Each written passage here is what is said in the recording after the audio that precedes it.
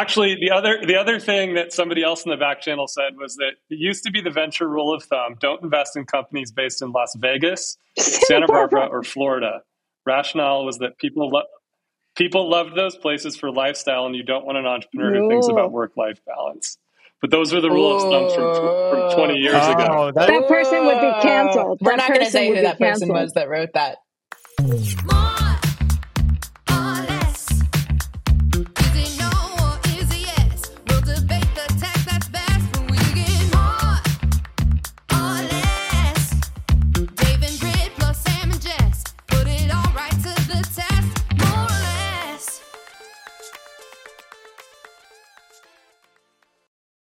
Hey guys, what's cooking?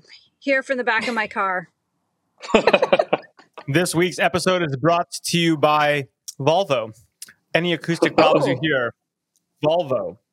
I had very meticulous plans for how today was going to go, none of which have come to pass, but I would not let this appointment get in the way, or this appointment of the rest of my hellacious day. So here we are, and I apologize for the Volvo. I'm actually sitting in the back because it's too hot in the front. So here we go. You need a dog mode like Tesla has.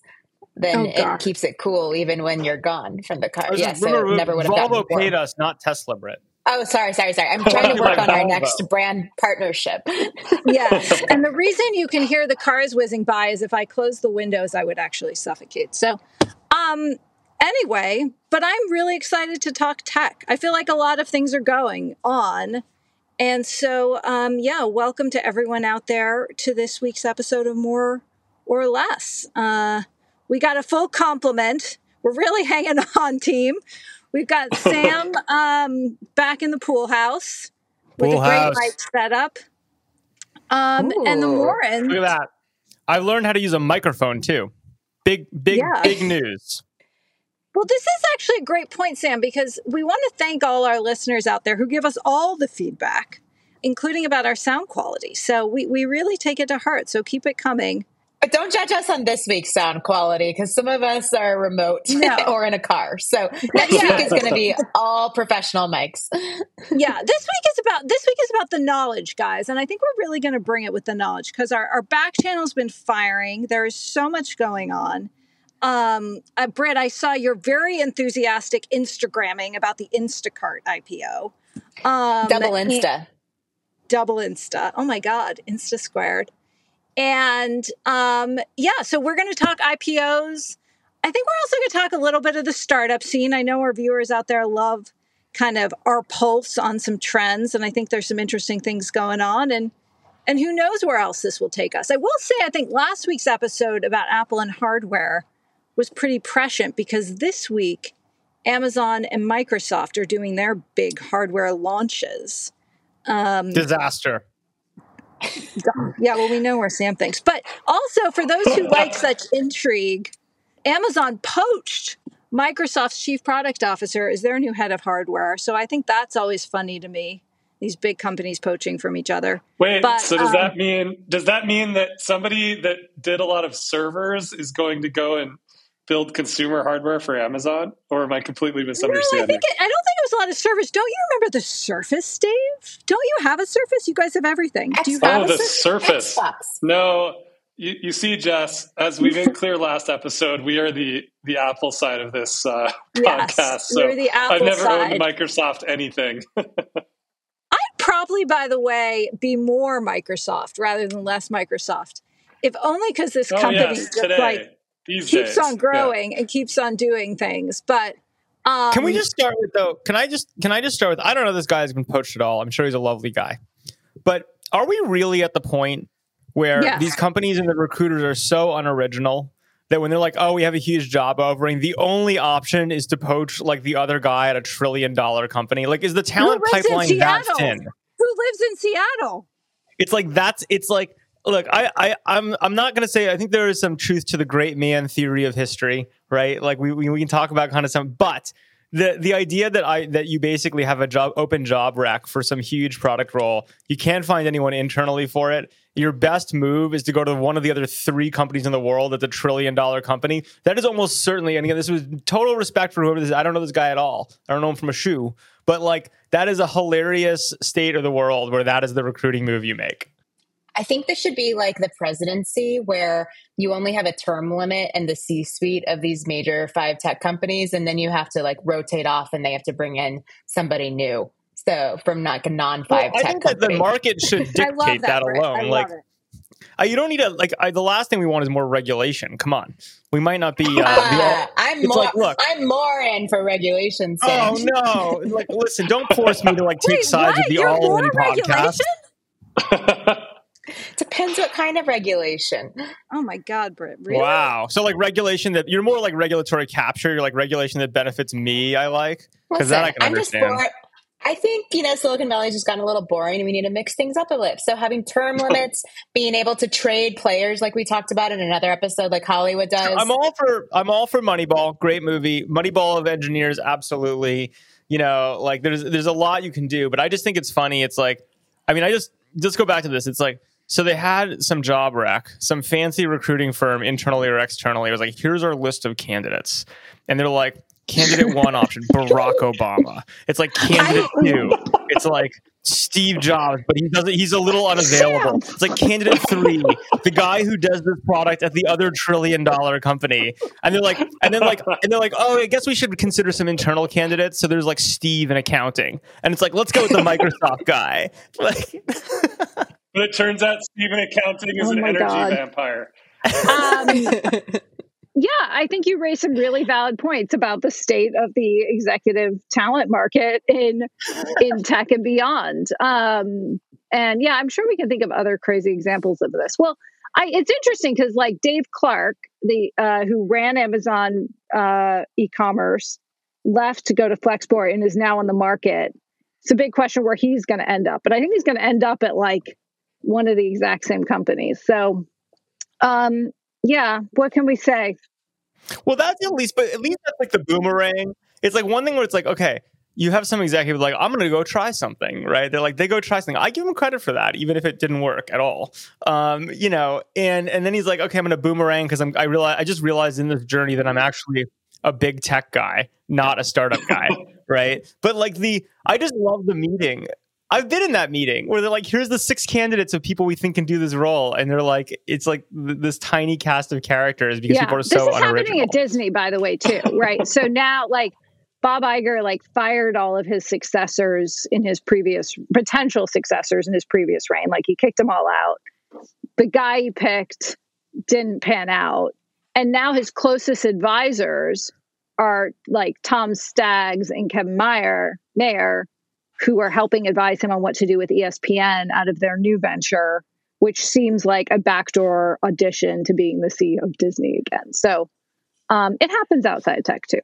Well, it's also just like, I think the interesting thing about it is like, it's like if you're in that room, I get that the guy is like, who's managed at scale, this complexity, blah, blah, blah. But like, there has to be someone younger and hungrier that's going to do a better job, right? Like, there's just no chance that like this guy's already had a career. He's already made it, to this. It's like the idea that like, this guy who's been around the block 6 times and is just he's got traded between, the 2 big teams in the same role as the right guy. There's some young, hungry guy at Amazon who's like, fuck, I would have crushed that job and I'm here for it and I'm going to make my career on it. Instead, it's like, these senior guys get traded around and they're all kind of the same. And what these execs tell themselves is the company's just so complicated. There's no one else can understand the culture. Okay, well, Dave, advocate for the octogenarian CEO. No, I'm joking. Well, to bring up an octogenarian that I always appreciated was Colin Powell, may he rest in peace, used to give this great advice, which is that, or it was really a question, do you hire for potential or do you hire for experience? And that's kind of what we're talking about here, which is, to Sam's point, like there's always somebody younger, hungrier that has enormous potential that you can put into these roles, or you can go and hire for experience. And it's just, a strategy trade-off. I tend to love hiring for potential. It depends. You're defending the fort or you're trying to win, right? Like this is a defend the fort, be boring move. It's like, it also just, I learned an amazing word this week, which is actually from the More or Less back channel community, which is gerontocracy, a society ruled by old people. And like we clearly have. Last week was the first time you've heard this term? I've never heard the term before. It's I've a never wonderful heard word. that term. It's wonderful. It's all over the media. It's like the entire thing. I guess I wasn't looking at the media. The point is, clearly the politics is a gerontocracy. These guys can barely stand up. The question for me is, when you trade all these seasons executives, is like, are we on path just 20 years earlier to like tech becoming a gerontocracy? What do you think is the age out limit, Sam, of being in tech? Like a tech CEO? I think it's an energy out limit, and I think different people have different levels of energy, right, that they can continue to bring for different reasons. So there are people, I think, that, well into their 60s and 70s, if they're really fucking in it for a purpose, can be really in it. I believe that of founders. I believe that of some CEOs, right? Bob Iger, I don't know why he's still in it, but clearly still in it, right? In terms of like how he's, I think, right? But then I think there's this whole senior level of managers who are kind of fat and rich, in like the tech world. And they're good people. They're smart. Like they're fine. But like figuring out how to get them out and get like the young, hungry bucks in, they're going to really change things and shake things up in big tech companies. That generational transfer of drive, I think, is going to be really interesting. Because, at a certain point, especially when you can work from home or more flexibly, which means like, man, you can like kind of like control your destiny. The job's really good. I think you end up with this like fat layer of people that are totally fine, but like not in it to win. They're in it because they're good at what they do and they've been around the block, But Sam, what if those people live in Florida? Then what do you do? Well, then you pay them less because they're paying less taxes. So it's, you want to take their tax benefits, right? We should. Yes. This week was the first week I've heard that we should not ever invest in any company that's founded in Florida. So on what grounds, Brett? I didn't know that rule of the summarize the thinking. It was another back channel topic. No, I know, I read it, but for those who aren't in the back channel. Oh yeah, I need to find it. This is the first time we're searching back through the. So was it Miami specifically, or all of Florida? Well, it was a fraud argument, right? That everybody was saying that there was like this hard rule. I guess it was a hard rule in '90s venture capital that you simply just don't invest in Florida companies that were incorporated in Florida because they most likely are fraud. Which does make sense, right? Like I can believe culturally, I think super low taxes, like there's a whole bunch of reasons why that would probably skew fraud in Florida. But I will point out, and I just Googled it to make sure this is public knowledge, not just my knowledge, and it, thank God, is Facebook was originally a Florida LLC, right? And the history of that, which I actually hilariously remember, like ridiculous, is, it played out. But the point is, yes, that is probably a general rule, which is if you had to make a bet, I bet that Florida skews fraud and skews bad. But, candidly, if you had just invested in the Facebook LLC originally in Florida, you probably would have made up for every fraud you hit. So it's hard rule to call. Well, actually, the other thing that somebody else in the back channel said was that it used to be the venture rule of thumb: don't invest in companies based in Las Vegas, Santa Barbara, or Florida. Rationale was that people loved those places for lifestyle, and you don't want an entrepreneur who thinks about work-life balance. But those were the rule of thumb from 20 years ago. That person would be canceled. We're not going to say who that person was that wrote that. Well, they're referencing a rule from 20 years ago. To their credit, they're referring to a different era where now you can't say such things. I think for pandemic reasons, and what we talked about a lot in the hybrid work episode, this just simply is an invalid statement entirely, right? Like people live all over the place now. Well, I don't know. I mean, like, look, here's the thing. Think about, are you going to be in San Francisco or Florida? Just in terms of pure signaling. Forget what the company does. Forget the people. Just say, like, what is the signaling? The Florida signaling is, right, basically you like no income taxes, right? You're an optimizer. You want that last dollar, right?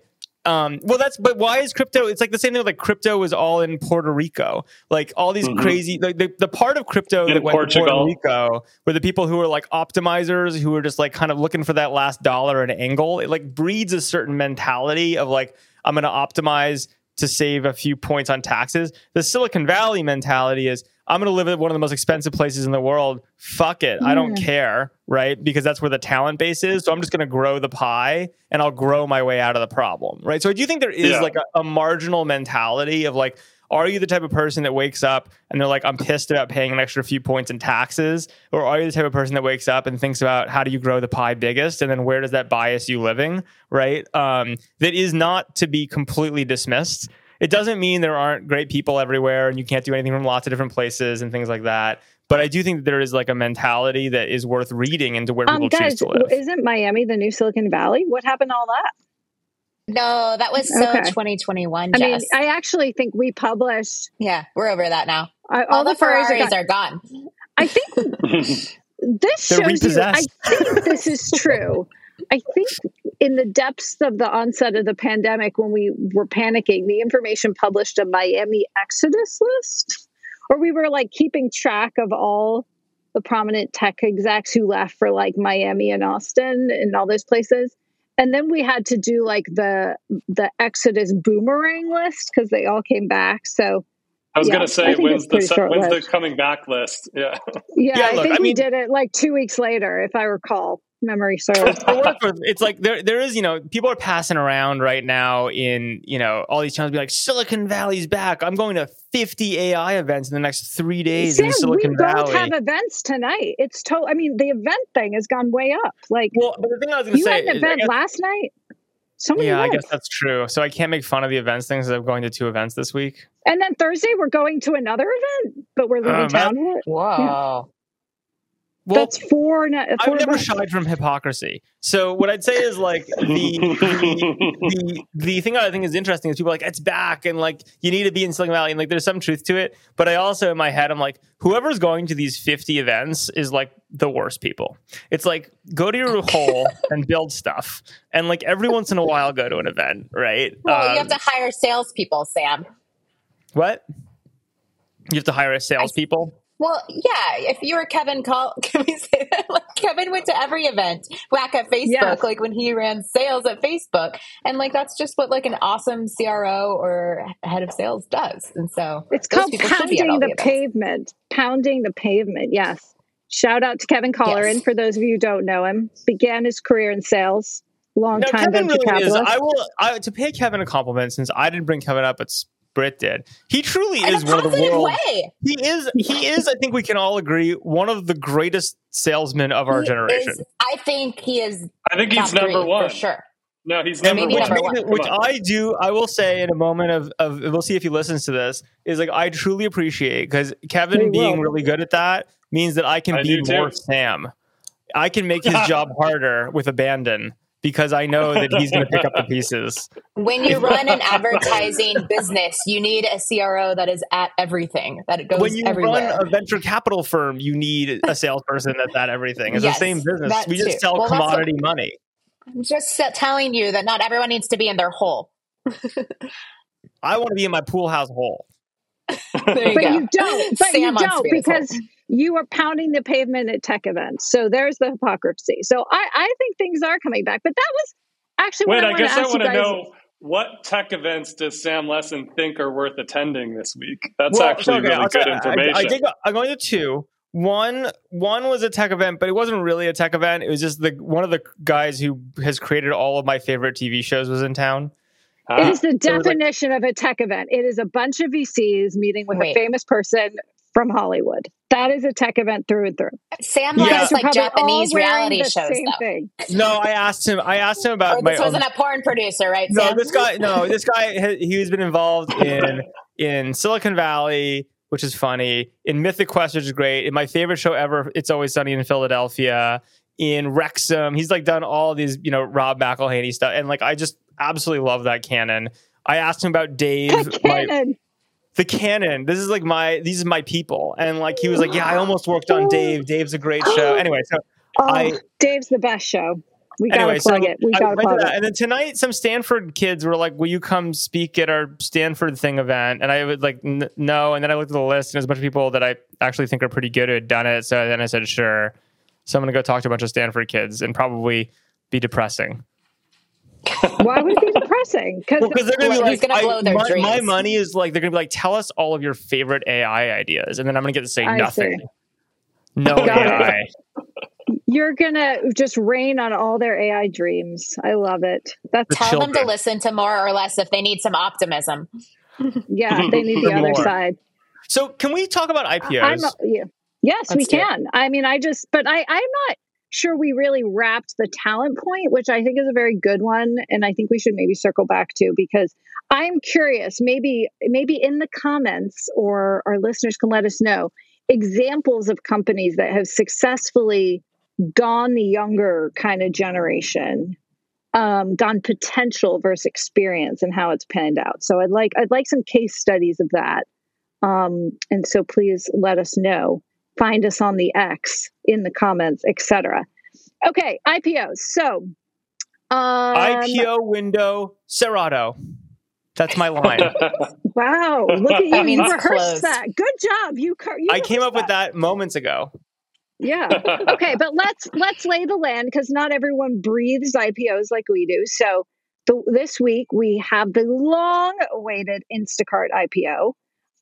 Instacart's one of those companies that, like, Airbnb was kind of one of these during the pandemic. Like, it could have gone at a number of moments and the paperwork was ready, but then shit hit the fan in 6 different directions. And we actually have great reporting about how Apoorva, the founder of Instacart, we being the information, clashed with Sequoia over IPO timing. And that was a big part of his leaving the company. And Fiji Simo, who we all know from different walks of life and is a great leader, took over. So, but like, I give that background because there's been a lot of drama, a lot of pent up anticipation. Their CFO, Nick Giovanni, joined from Goldman like eons ago, in part to take this company public. I didn't know Nick was over there.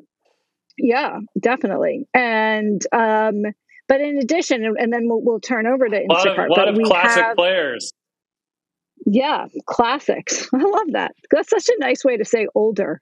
Not that Nick is old. He's probably my age. They're like the Daryl Strawberries of Moneyball are all there. Ryan Sandberg. But this is also, maybe this is part of the problem. But anyway, then we also have the ARM IPO, and then Klaviyo, a really interesting company that's like on fire, actually. But in terms of its business model, and lots coming. So we're seeing this flurry. I have views, but I want to hear from Brett and Dave first, and then Sam, and then I'll share mine about, like, what are we seeing? And does this amount to like a full scale opening, or what's striking you?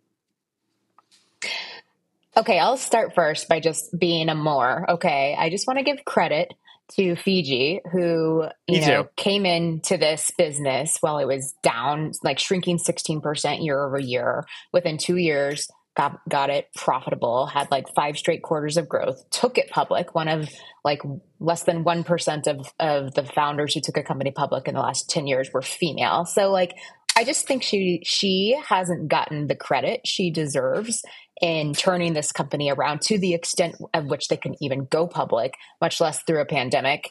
And I do think it's interesting that, like, I would bet you, I don't actually know that, I should have read the S1, but like, what percentage of their users are primarily women and moms? And I just feel like, I don't know, there's something about that like really resonated with at least a lot of the women I was speaking to, which is like, oh, it's so great to see a female CEO of this company, even though it wasn't the founder, but got to take it public.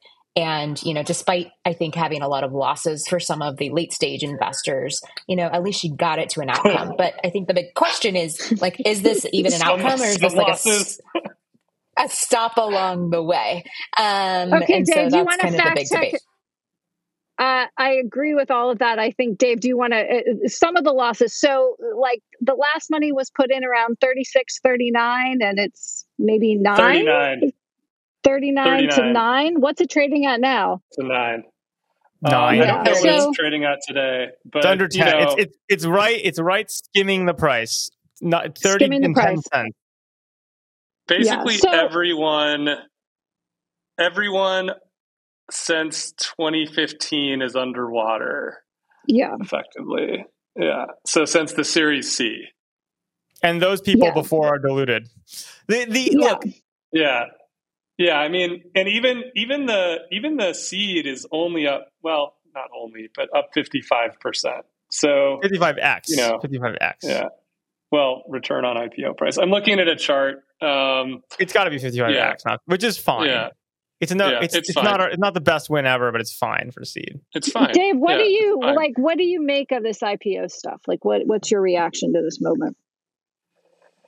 I don't know my opinion right now. I think that, just staring at this chart, it says the story that everyone's been talking about a lot over the last many months, which is how hard it was over the last even like 5 years to do this growth business. Should anybody have been in this growth business at all? And I guess the thing that I am thinking about a lot is I just think that these companies are staying private for too long. And I'm much more interested in that question, which is, how do we fix the incentives of the ecosystem so that we are more incentivized to get these companies public sooner? I know there are a ton of structural issues. We could get into all of that. But just looking at this chart, we're talking about 1, 2, 3, 4, 5, 6, 7, and a tender offer, 8, 9, 10 rounds of funding since 2012 before this company went public. And I just think that's just an unbelievably long road, and it creates so much pain in the ecosystem and inability to understand what's going on. And then you get to the public market, and here's all these growth stage investors that just are completely underwater to the tune of something like, $50 billion or $50 million. Like, it's just like a really insane amount of capital. And investing in the IPO. In the IPO, which is about optics. It's all about optics. And that, Well, I think it's more than that. I think, look, to just jump in on two things. One, I got to do the Fiji congratulations thing along with Britt, because Fiji's great. And I would say, actually, candidly, if you wanted to find I meant to say that too. Yeah. We all say what do we have? We need the unison props that isn't snapping, but whatever. Fiji. Hooray, Fiji. Yeah, Fiji just deserves serious credit. To tie to the first conversation, Fiji, when that board put Fidra in, she was a young, hungry buck bat, right? Yeah, Fiji she was she ran a product team at Facebook, right? She's a great personality. Yeah. And candidly, even her doing those product jobs at Facebook, her rise at Facebook was so rapid from a product marketing person into pretty senior roles. So I think she was someone who was consistently bet on her career as an up-and-comer that wasn't an obvious choice for anything. So I think there are bets that happen. Getting it public, which was her mandate coming in, she did it, right? I don't think any way anyone wanted it, including her, I'm sure, although I've never talked with her about it, but she did get it out. But look, I think the whole thing with the investing is I point out two things. One is, this is a fake IPO, right? In terms of how it's being structured. Yes, they need to get public and they're getting public and they're technically public. Yes, all true. Tiny float, right? 6%. Set it up in a way where the people actually putting money in to take it public and writing the checks for the round are the exact same people that were their private market investors in a different instrument. So it's not like there's oh my goodness, all these pension funds are customers. And their customers. Yep. I don't grudge them. It's still a path to getting there. I think it's if you have to do it, you have to do it. But it's hardly we now have a business that all the pension funds want to own and the public market investors. It's really we need to be public, and we can do it with the same investors we were doing it with before, right? And kind of structure it. Yeah. So you look at it, of course there was a pop on day one because they structured it for the optics on day one. The problem is I don't know who's going to buy it next, right? Because the reality is I assume, and I don't know this, that the funds that went in with their private capital we'll underwrite the IPO, we'll put money into the IPO. It's not like they're market makers and going to hold back capital and support the price forever, right? In crypto, you'd see some people say we're going to support the price on something and have a long-term hedge fund mentality. These are private market late-stage investors who are willing to write another check to take something public, but they're not designed as hedge funds to do price support. So that's one thing to really think about in terms of how this plays out.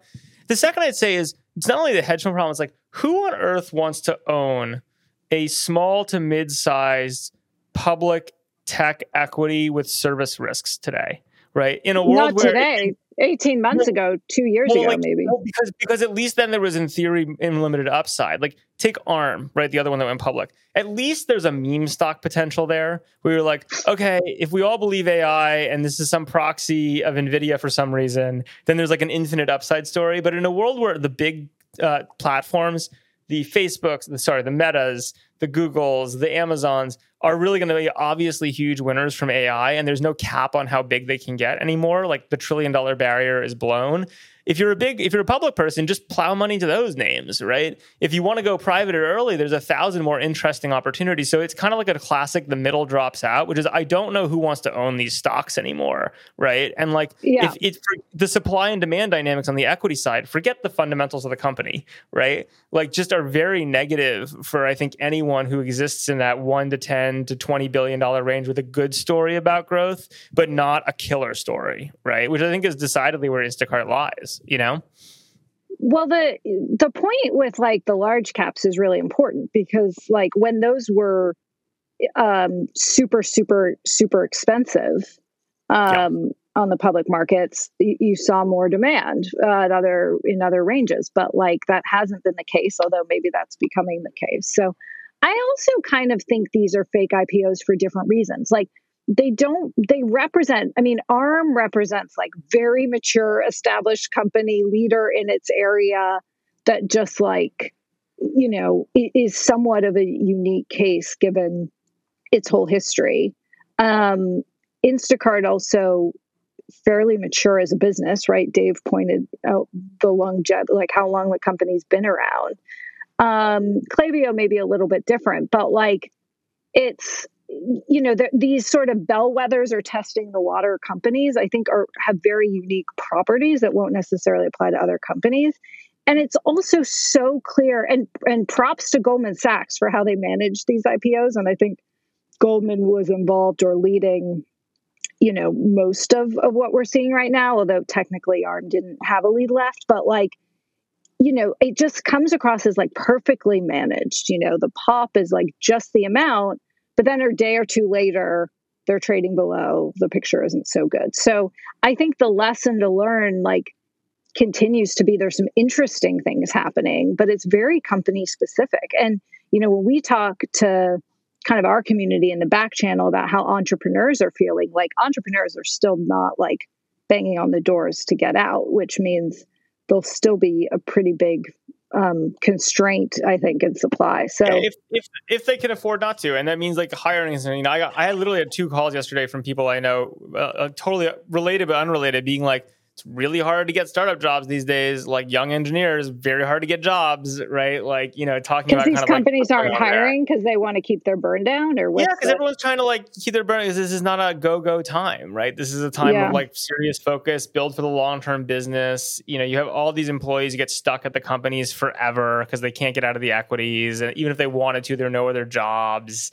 right? Like, so it's like, it isn't that there isn't cool stuff going on, et cetera. I think the AI stuff is interesting. I don't think it benefits really the middle rung of companies. I think it benefits the huge platforms and the startups, but not the middle, and in very specific categories of those. But yeah, I just think the capital markets are like meh right now from a tech perspective, right? And I personally feel it's like, look, if you want to bet on AI, there's such obvious big cap to buy, right? Yeah, it's like no for problem, sure. Yeah. Right? Like, you don't need to go do the work and hunt about what's AI going to do to marginally Instacart's advertising business. But Sam, to the point that I was attempting to make, which might be overly simple, in the case of these middle, I don't know, what do we want to call these? The messy middle, companies, mid cap. Wouldn't it be better if these companies went public earlier?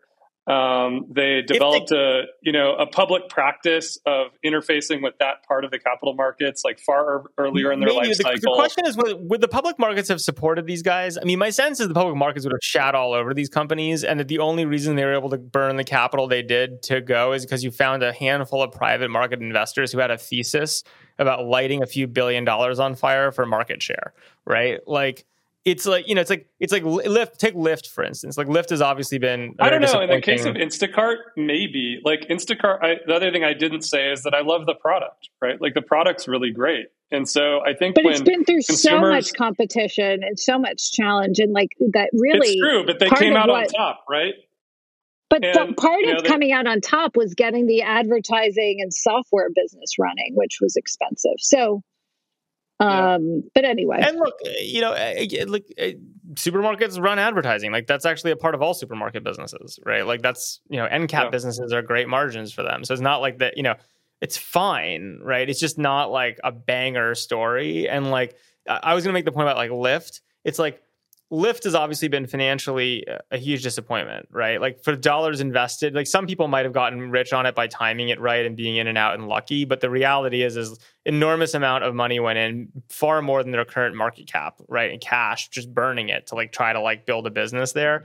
I kind of doubt the public market would have supported that behavior, right? Like I think you needed late stage private capital to try to pull that off, right? Which is partially why like it couldn't have been public earlier, right? And I think that's. But is it better off in the position it's in now? It's not clear to me. Well, no, I think it's done, right? Like as a business, as a product, it might live on. Should it have lasted this long? You know, like I don't know, Sam. Like I think this may have been before you joined Slow, but Kevin and I were actually at the table for the Instacart investment, and we could put this. We could put this in the anti-portfolio. I think you might have just come around. No, we talked. I was involved at that point, but that the story there is a little more complicated. Why we didn't invest in Instacart? It had we had a competitor, right? Yeah, exactly. Well, DoorDash and Postmates. Really, it was Postmates. It was Postmates. But in all of the cases these are all good examples of, you know, Postmates had to go to Uber. It became part of Uber's stack. You know, we made a little return on that, but you know, they've all kind of suffered the same fate. Maybe like the role of the capital market timing, is just overplayed, right? Like in the sense of like the good companies are going to be good companies, the great companies are going to be great companies.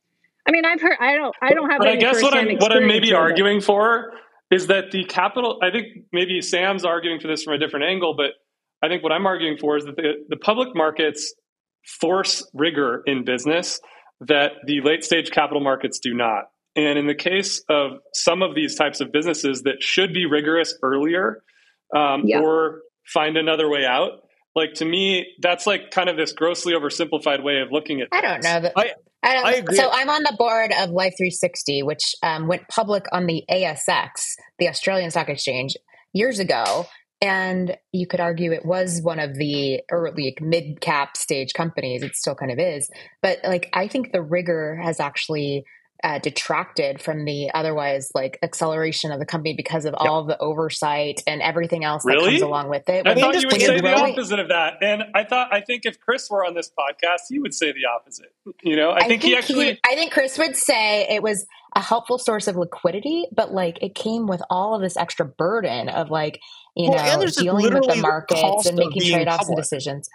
It's also just like being public is very expensive. Like it costs you like what, probably $5 million a year in compliance just to be public. This stat was in the back channel, and they said it was like 1 to 2, 1 to 3. No, or something. It was more. I made this point, and someone tried to say, "What did you capitalize that at?" And we went down the whole rabbit hole on that. But it's, I mean, if you think about the NPV of the cost of compliance, it's enormous. It's like it's way, and that's because of Sarbanes-Oxley and a bunch of shit from, you know, the tech bubble era, right? That like kind of came crashing down, but made it very expensive and impractical, right, for most companies to be public early.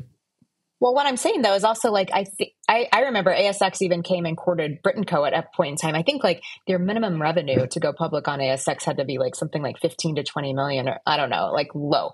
And so it's very much like you could have this liquidity if you can't raise in the US.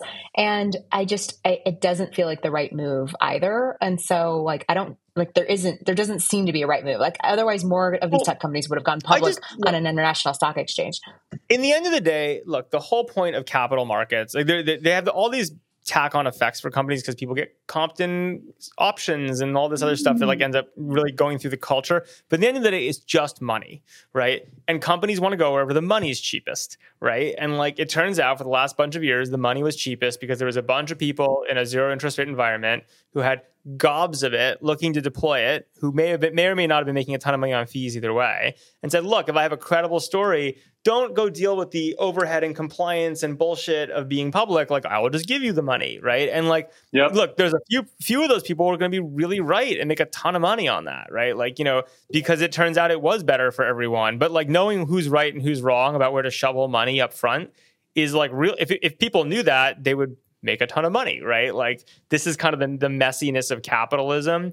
Late stage capital is no longer the cheapest capital, probably. But to Britt's question, the question is, then who is, right? It's not the public market. The US public market is not the cheapest capital right now. You can look at all these IPOs, my favorite being BuzzFeed, trading at 33 cents right now, down from $10. It's like, BuzzFeed's entire market cap is $50 million, right? Like, that's not the cheapest capital for them, right? Even today. Right. So like, it's just going to be a hunt for that. It's not public. It may actually hilariously still be private market late stage investors, even though that capital is way more expensive than it was, because I don't know, the Australian stock market liquidity to value is like a tough one, right? Like, it could have been crypto, but not in this era. Right. Like, I think in the case of Life 360, it's worked out. Like, it's like the company's done quite well. And so, there are success stories. It's just added like an extra layer of rigor and oversight that was harder for an earlier stage company. I don't know. Maybe we'll get in trouble for saying this, but we've heard Reed Hastings, who, I think so many people admire as a leader, really passionately advocate that companies should go public way earlier. Basically says that you're not running a business until you're a public company, and says that many of the kind of so I agree with Reed.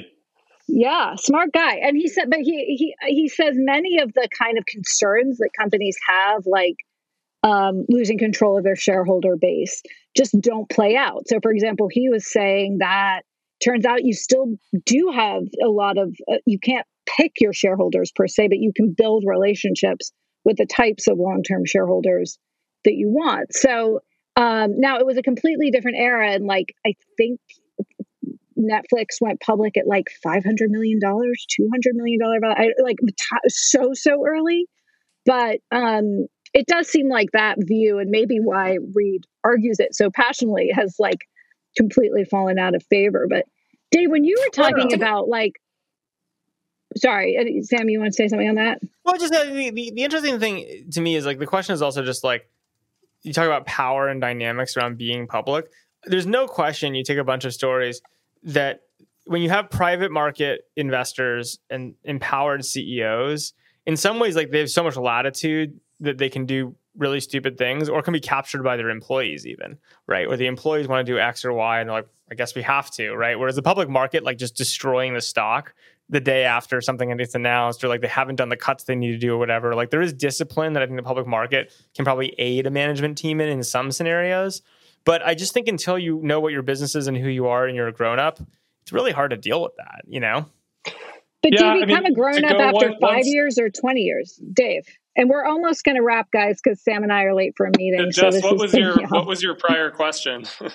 Well, I thought, you were talking about the rigor of the public markets, but a lot of our conversations on this pod have been about how the venture game is changing and how investors are expecting different kind of benchmarks and bringing rigor, right? So, obviously there's a difference, but if we're also seeing a late stage market that's, because they're eyeing their exit potential, looking for more of the things that the public markets are in terms of profitability and so on.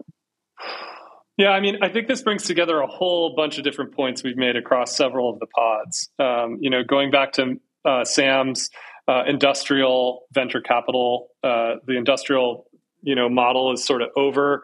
Like, one of the problems is that whether you're a founder or an investor, if your company isn't doing well, or it's sort of drifting off into the future, you can kind of pass it along to the next investor, or this is how it used to be, right? And you could try to mark it up or whatever. But this isn't always necessarily the best thing for the founders and the business, where, if you're a public market and you're forced to apply the rigor of the public markets and the reporting cycle, you might have a bad quarter and therefore your stock goes down.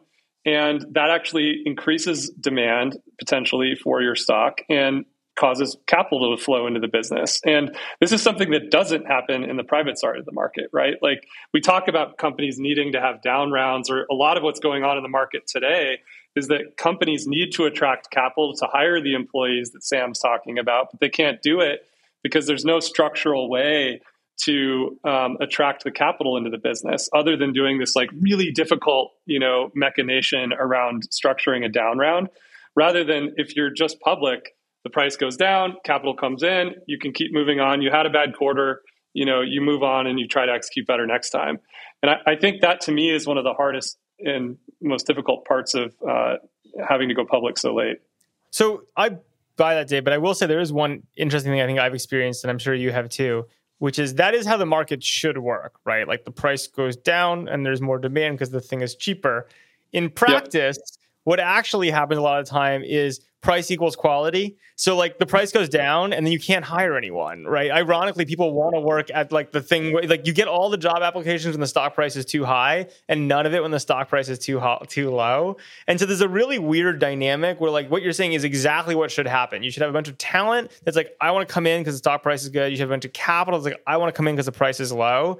But actually in practice, almost exactly the opposite happens, which is when it's low, you go lower. And when it's high, you go higher, right? Okay, let's give Britt the final word here. Britt, any closing thoughts? I'm just wondering how much territory.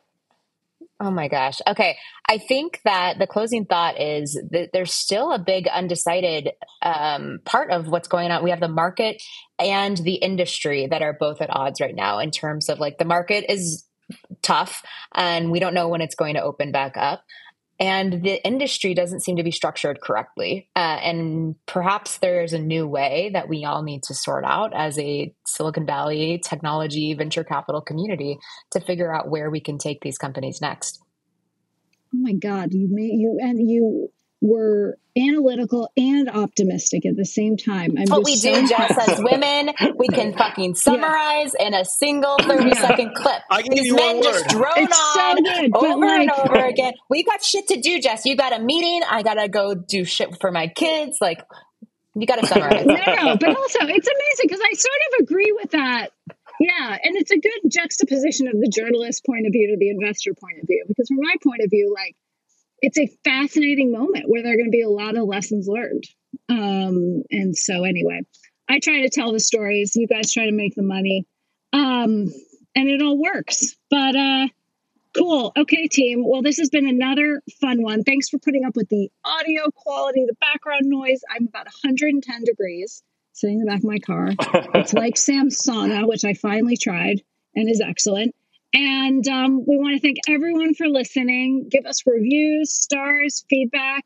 Thanks to the back channel. And tune in next week, which, if all goes as planned, which is saying a lot in our lives, we will have our first substitute, and we'll keep it a mystery. The mystery substitute. One of us will be MIA, and third wheel. We'll be bringing everyone can guess wheel. who's going to be MIA. It's kind of obvious. No, I don't think we can guess. We're all very busy people. Some people like to climb mountains, and we'll leave it at that. Okay. I like to climb mountains. Okay. I've climbed so many mountains. Yeah. I'm really good at it. Bye, guys. Have fun. Bye, guys.